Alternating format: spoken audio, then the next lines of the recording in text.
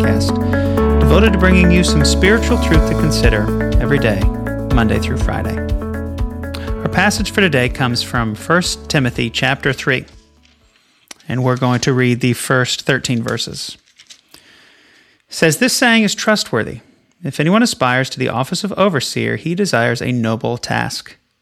Therefore, an overseer must be above reproach, the husband of one wife, sober-minded, self-controlled, respectable, hospitable, able to teach, not a drunkard, not violent, but gentle, not quarrelsome, not a lover of money. He must manage his own household well with all dignity, keeping his children submissive. For if someone does not know how to manage his own household, how will he care for God's church? He must not be a recent convert, or he may become puffed up with conceit and fall into the condemnation of the devil. Moreover, he must be well thought of by outsiders, so that he may not fall into disgrace, into a snare of the devil. Deacons likewise must be dignified, not double-tongued, not addicted to much wine, not greedy for dishonest gain. They must hold the mystery of the faith with a clear conscience. And let them also be tested first, then let them serve as deacons if they prove themselves blameless. Their wives likewise must be dignified, not slanderers, but sober-minded, faithful in all things.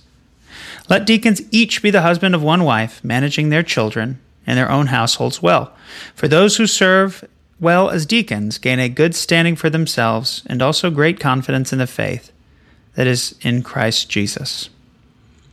I was recently taking a group through this passage to talk about when you're looking for a church, the kind of church you want to have should have leaders like this.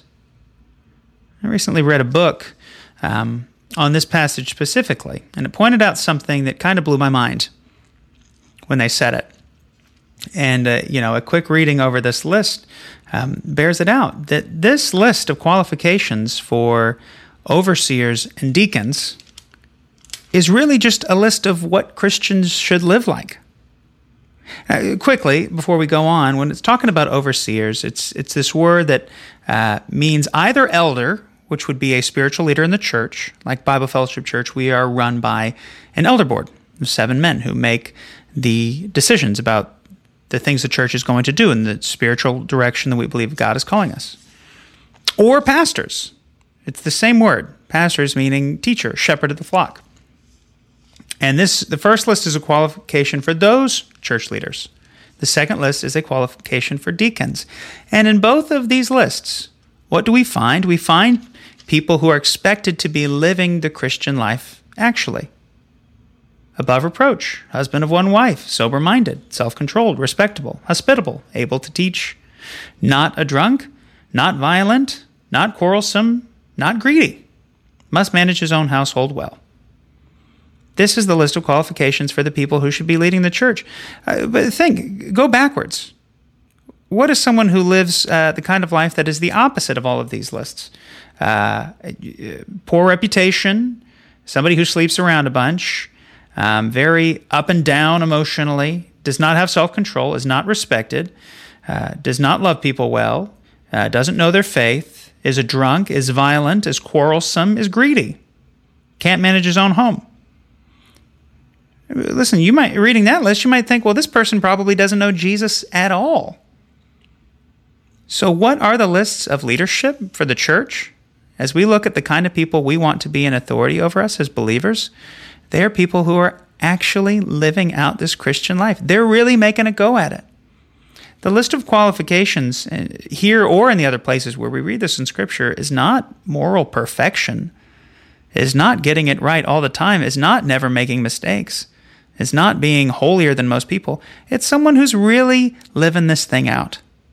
And anyone who looked at their lives, whether inside the church or outside the church, could bear that out. So the question that comes to my mind after reading this passage, for all of us, not just those of us who are already leaders in the church, but all of us who are members of Bible Fellowship Church, the question would be this: why are we not leaders? Why aren't we using the leadership potential that God has given us? Now, well, for one, when we talk about elders and deacons, these are offices that are reserved for men in the church. Sure, that's fine. But even as women in the church, a similar list would be given for those who should be leading women's Bible studies, or leading grief share ministries, or leading helps ministries, or leading children's ministries. There are plenty of places in the church for all of us to be using our leadership gifts. But if we don't meet the list of qualifications found here, now reading this as just a list of people who are really living out this Christian life, the question becomes, why not? Is it because I'm sitting back on my heels and not really pursuing Christ? Am I not making an effort to grow in my faith? Am I coasting and just showing up to church, being fed and then leaving? Is it because there's a sin struggle that I can't seem to get victory over, that keeps having me down, and the guilt and the shame from that prevent me from moving forward in the Christian life? Is it fear? Is it simply fear of being called out beyond what I'm comfortable with what I know?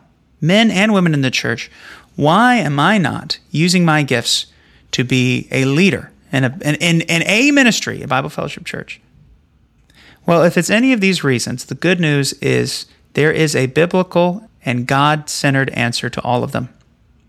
If I'm simply coasting in my faith for whatever reason, blaming it on busyness or hurt or whatever it may be, the Scripture is clear. You're going to reap what you sow. If you reap to the flesh, you're going to reap destruction. If you sow to the Spirit, you're going to reap life.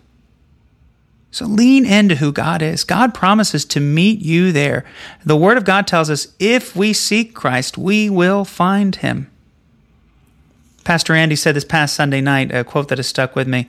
It says, if you want to find Jesus, put yourself in the places where Jesus can be found. Well, where do I know that Jesus can be found? He can be found in His Word. He can be found in His church. He can be found in good, godly Christian friendships. He can be found in prayer and worship and meditation on the Word of God.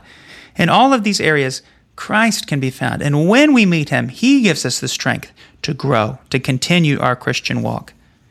If it's a sin struggle, something that's got us buried down in guilt and shame, get help. We are not meant to live this Christian life alone.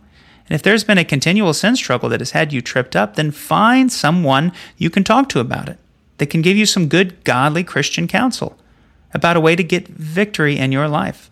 It can be found, but very often it can't be found if we isolate ourselves from those who love us and who care for us.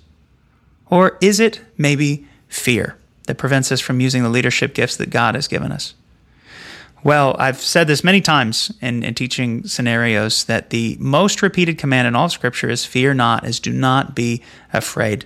The perfect love of Christ casts out all fears. So I put you back to the first advice, which is to get near to Jesus, to appreciate His love for you, His power at work in you. The very life that raised Christ Jesus from the dead is inside of us. So we must lean into that if we're going to continue to grow, to overcome our fears, to replace the lies with the truth of God's Word and what He has for us. This list of qualifications for leadership, whether it be for serving in the office of an elder or a deacon, or whether it just be to get plugged in and using the gifts that God has given you, they are not outrageous. They are calling us to really live out this Christian life as though we believe it's true. And when we do, we might see God do some powerful things in our lives and in the church. Lord, we thank You for Your Word. We thank You for what You are doing in each and every one of us, God, that because we are still here, listening to this podcast, You're not finished with us. You have things for us to do. So, Lord, help us to live the kind of lives that make us useful to You, that allow us to see the blessings of Your work in and through us. God, and if there's something blocking the way, an obstacle, a hindrance, Lord, help us to lay that down, to give that to You, to seek out help, that we might be the servants that You have made us to be. As Ephesians 2:10 says, Your workmanship, Your beautiful creation, to do the work that You have called us to do. We will give You all the praise and glory for it. It's in Jesus' name that we pray. Amen. Well, thank you for tuning in for another edition of Let's Talk Church, family. You are loved. Have a blessed day.